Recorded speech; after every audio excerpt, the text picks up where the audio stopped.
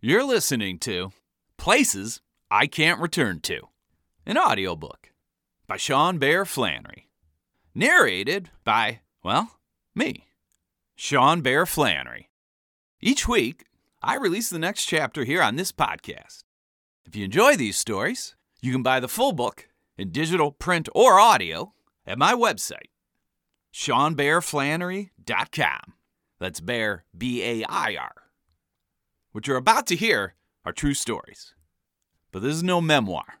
It's more of an illustration, maybe even a warning, of what your life will look like if you decide to live every day like it's your last. Because I followed that advice. I followed it for a good 15 years. And I cannot re-enter most of the places I visited in that time.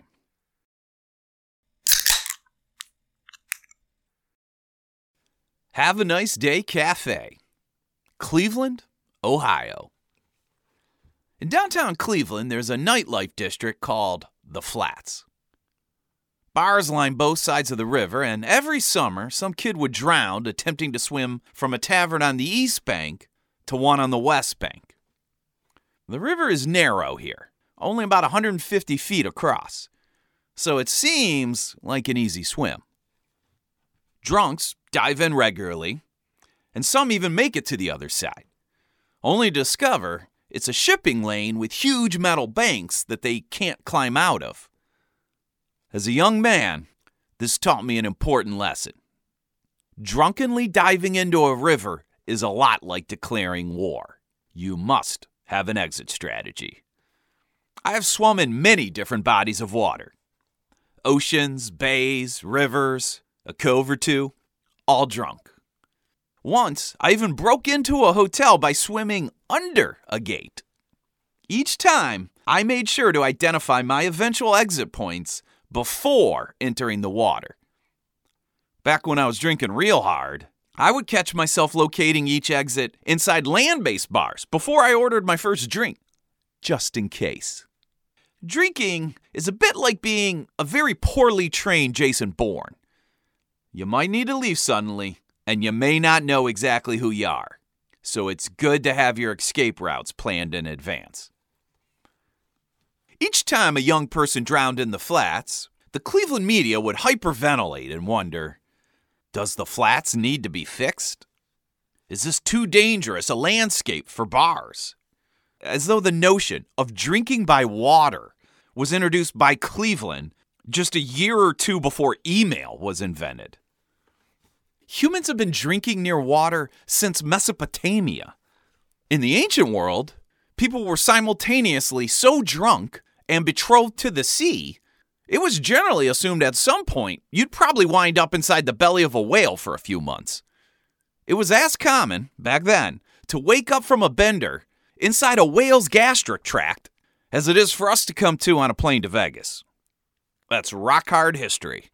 Only in modern America would a town, upon learning of a drunk's death by drowning, debate relocating its entire nightlife district, rather than admit drunk people are idiots who sometimes accidentally kill themselves. Plus, moving bars inland will not save any lives. Any drownings you prevent will be offset by all the drunks now trying to cross electrified train tracks or falling off statues they've climbed. Believe me, and I always wished I could testify before city councils as an expert witness in order to say as much. The kind of guy who wants to swim across the Cuyahoga River is going to find a way to kill himself in any landscape. A councilwoman then asks a follow-up question. Can you provide an example of what you're talking about, Mr. Flannery? Sure. Just as a for instance, your proposed new location is next to a historic cemetery.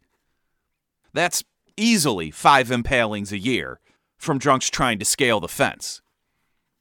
And you're not too far from the zoo.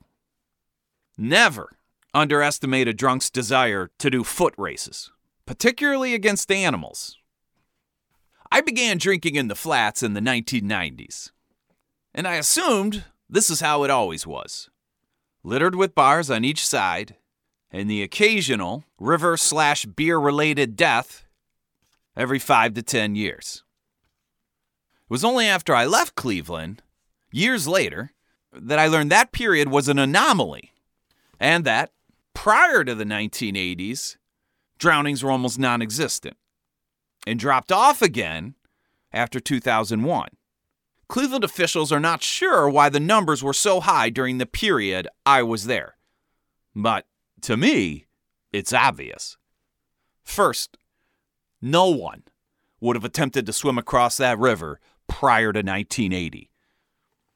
In 1880, the mayor of Cleveland, Rensselaer R. Herrick, called the river an open sewer through the center of our city, and it didn't get any cleaner during the next century.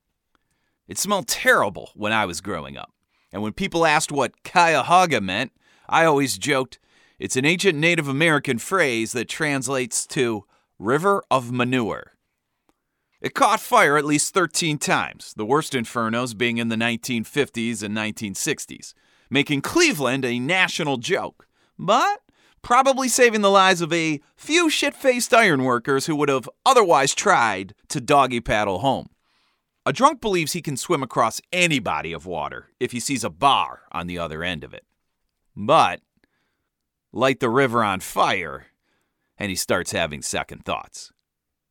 He wonders, even if I make it to the other side of this burning river, what if my wallet catches on fire and I can't buy a beer? Drunks started drowning in the Cuyahoga River in the 1980s because it was finally clear enough to jump into.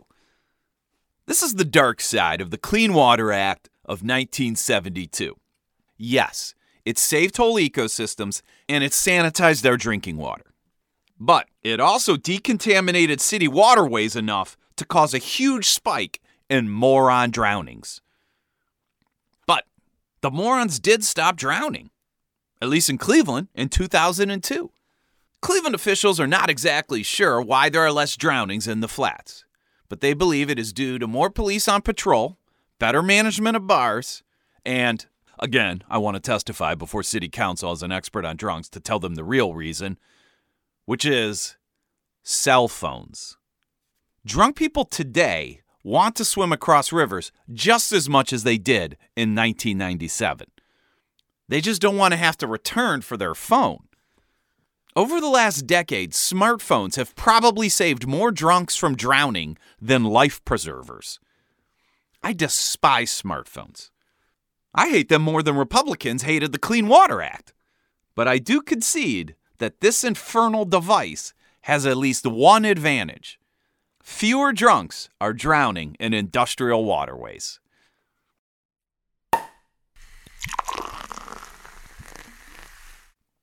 People I'd like to have a drink with.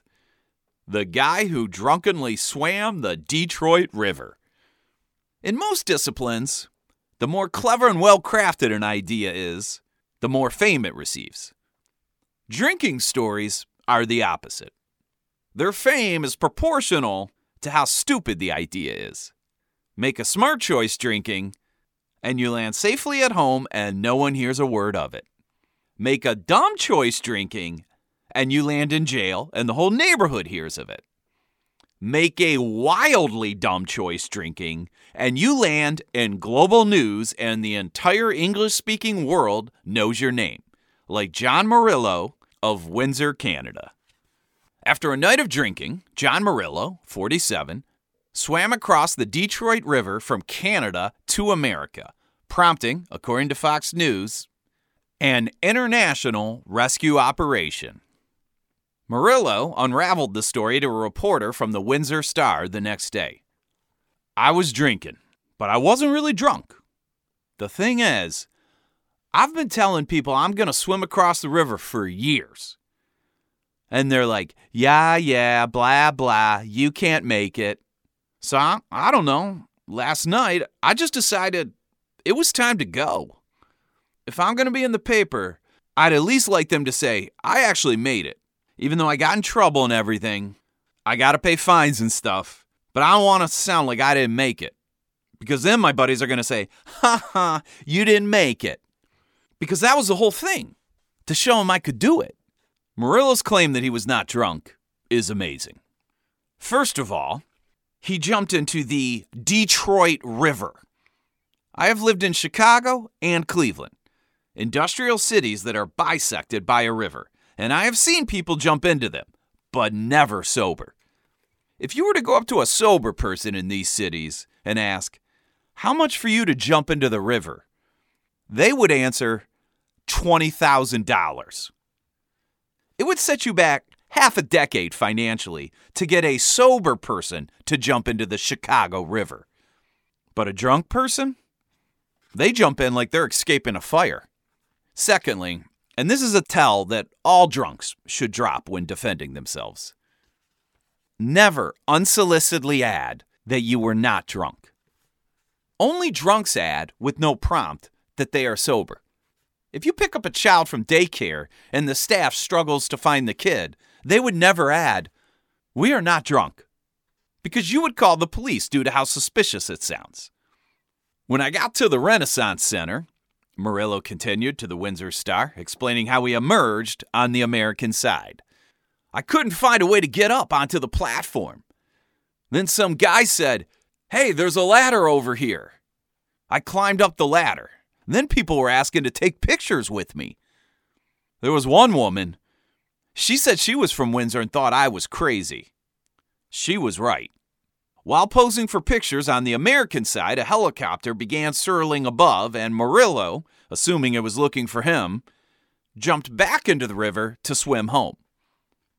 Murillo explains, "On the way back, I kept diving underwater when the helicopters went over.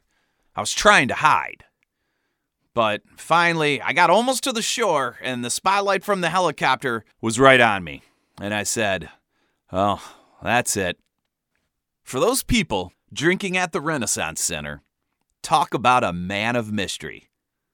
A guy yells, "Hey, how do I get out of this river?" from below, the Detroit fucking river, by the way, and you help steer him to a ladder, and he ascends and takes a few photos and makes small chat, but then when a helicopter arrives, he announces, "Welp, I should leave," and dives back into the river, swimming to Canada. You have an answer the rest of your life when asked, "Who's the strangest person you've ever met at a bar?" Easy, you will answer, "The guy we fished out of the Detroit River that an international task force was searching for." Murillo was charged with being intoxicated in a public place and was immediately barred from any city property along the waterfront. But that was only the beginning. As the Windsor Star told it, the harbor master told Murillo he'll likely be fined for swimming in a shipping channel, which could run anywhere from $5,000 to $25,000. Authorities also stressed that swimming in the Detroit River is extremely dangerous because of the strong undertow in the shipping channel. It is also prohibited under Port Authority operation regulations. Harbor Master Pete Berry with the Windsor Port Authority couldn't be reached for comment, but Murillo said, "That harbor master was extremely mad at me. I don't know, maybe they pulled him out of bed or something." Imagine how interesting it will be for future employers to interview Murillo. "Have you ever been convicted of a crime, John?" "Yes. Swimming in an international shipping lane." I would hire him on the spot. Though maybe that's one of the reasons why I don't run a business. But, assuming your office isn't along the waterfront, in which case he legally can't enter the building, Murillo is the perfect addition to a small team. He's determined. He's a risk taker. Fun, great energy, and, as we learned when he reached the Renaissance Center, he collaborates well with others. And, perhaps most importantly, he understands that in both business and drunk swimming, the most important question you will answer is, "What's my exit strategy?" All quotes from Trevor Wilhelm's reporting, Windsor Star, July 23rd, 2013. Some AP summaries from Fox News, July 24th, 2013.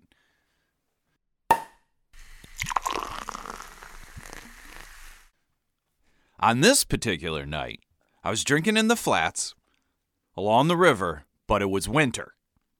Way too late in the year for drunk swimmers. But this is still a story about exit strategies. We were leaving some nameless bar, heading to a place called Have a Nice Day Cafe. I had no business continuing to the next bar. I was owl-eyed drunk. I started drinking about 7 hours previously when my buddy, a successful accountant, asked if I wanted to meet them and their coworkers for happy hour.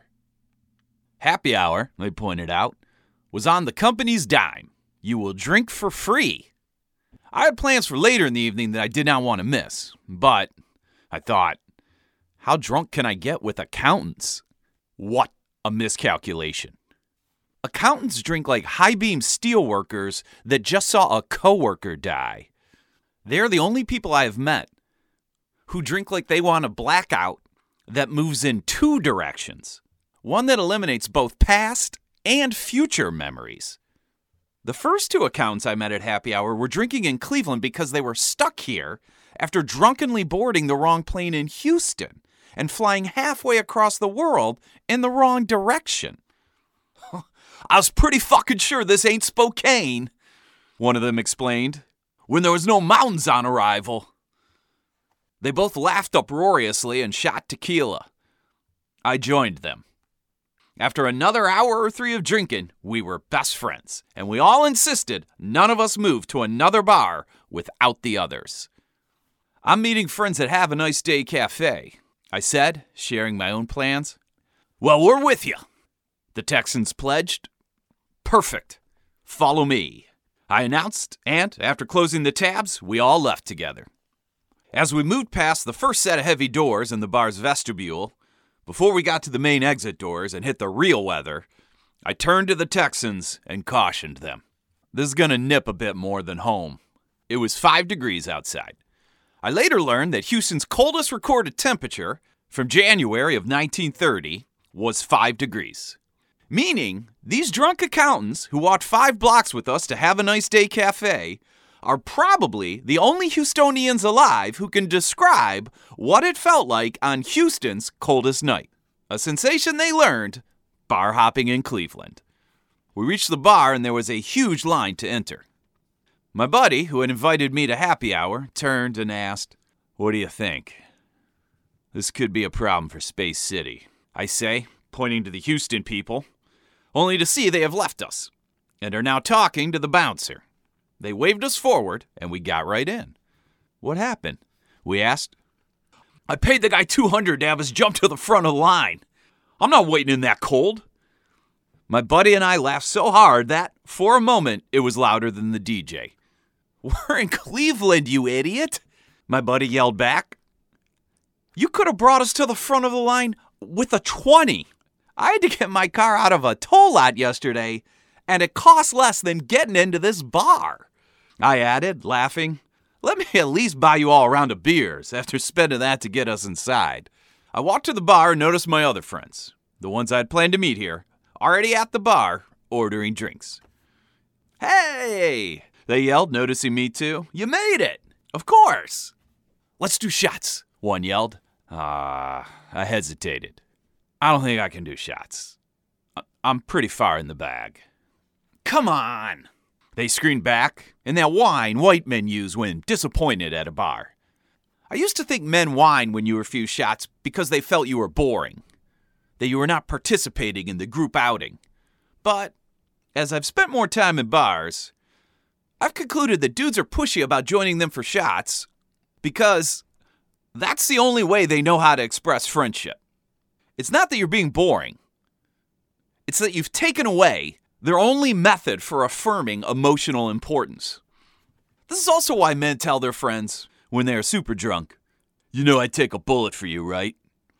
Men are so afraid to affirm each other that, rather than say, "I enjoy hanging out with you because you're a nice dude," it's easier to imagine the guy's attempted murder and you blocking it with your own chest to take that bullet, and sharing that death fantasy is a less weird way to announce we are friends.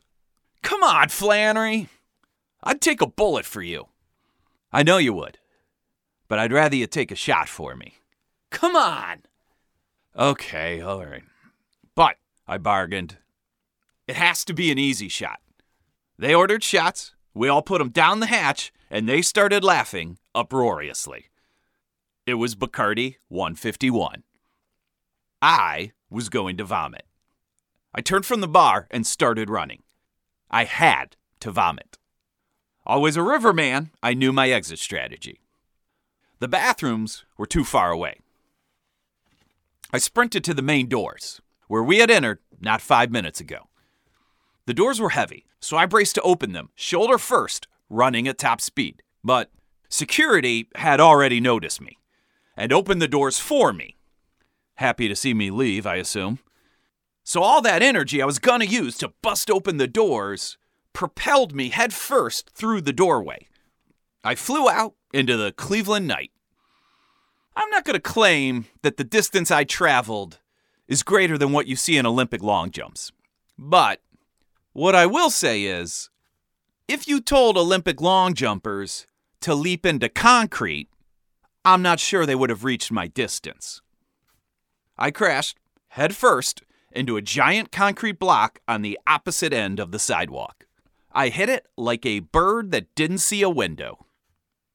My body crumpled to the sidewalk, where I vomited. The concrete I flew into was part of a new beautification project, where potted trees and flowers were destined to one day live. But at that current moment, it was barren and unfinished. There was a sign on it, just above the spot where I was presently, quietly, vomiting and bleeding. It read, "Your tax dollars at work. Coming soon. A new Cleveland." There was still a huge line to enter the bar, and in what was a great summary of how alcohol works, not a single person got out of line after witnessing me crash into concrete and crack my head open. People were waiting in freezing cold weather, wondering if this place would be worth the wait, if they would meet the right people there, and then saw a guy shoot out of the bar like he was ejected from a cannon, straight into a rock wall, and said to themselves, "Yes, this looks like exactly the right place." That was my last memory. Being surprised, no one left the line. Then things got dark. I woke up on the floor of a kitchen. There were a couple pots around me and this weird ash-like substance. I stood and recognized the apartment. It was my buddy's, the one who invited me to drink with the accountants the day before. I didn't hear anyone stirring. It was early, and I needed to leave. I debated about knocking on the bedroom door to announce I was leaving, but it occurred to me I was probably a very high-maintenance house guest the previous night. Better to let my host sleep in, I thought, and I left a note instead. I went into the bathroom to look myself over before leaving. I had a huge black and purple welt on my forehead with dried blood all around it. But at least my suit looked mostly free of both wrinkles and blood.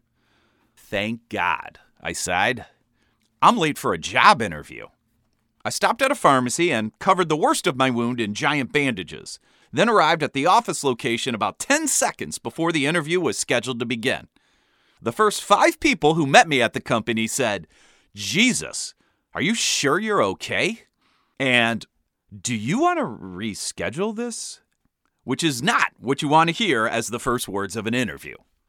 I was pessimistic about getting this job back when I was planning to interview without a massive head wound. So at this point, it felt like both parties were only going through the motions. So I started providing each group with a separate explanation for the cut on my forehead, just to crack myself up.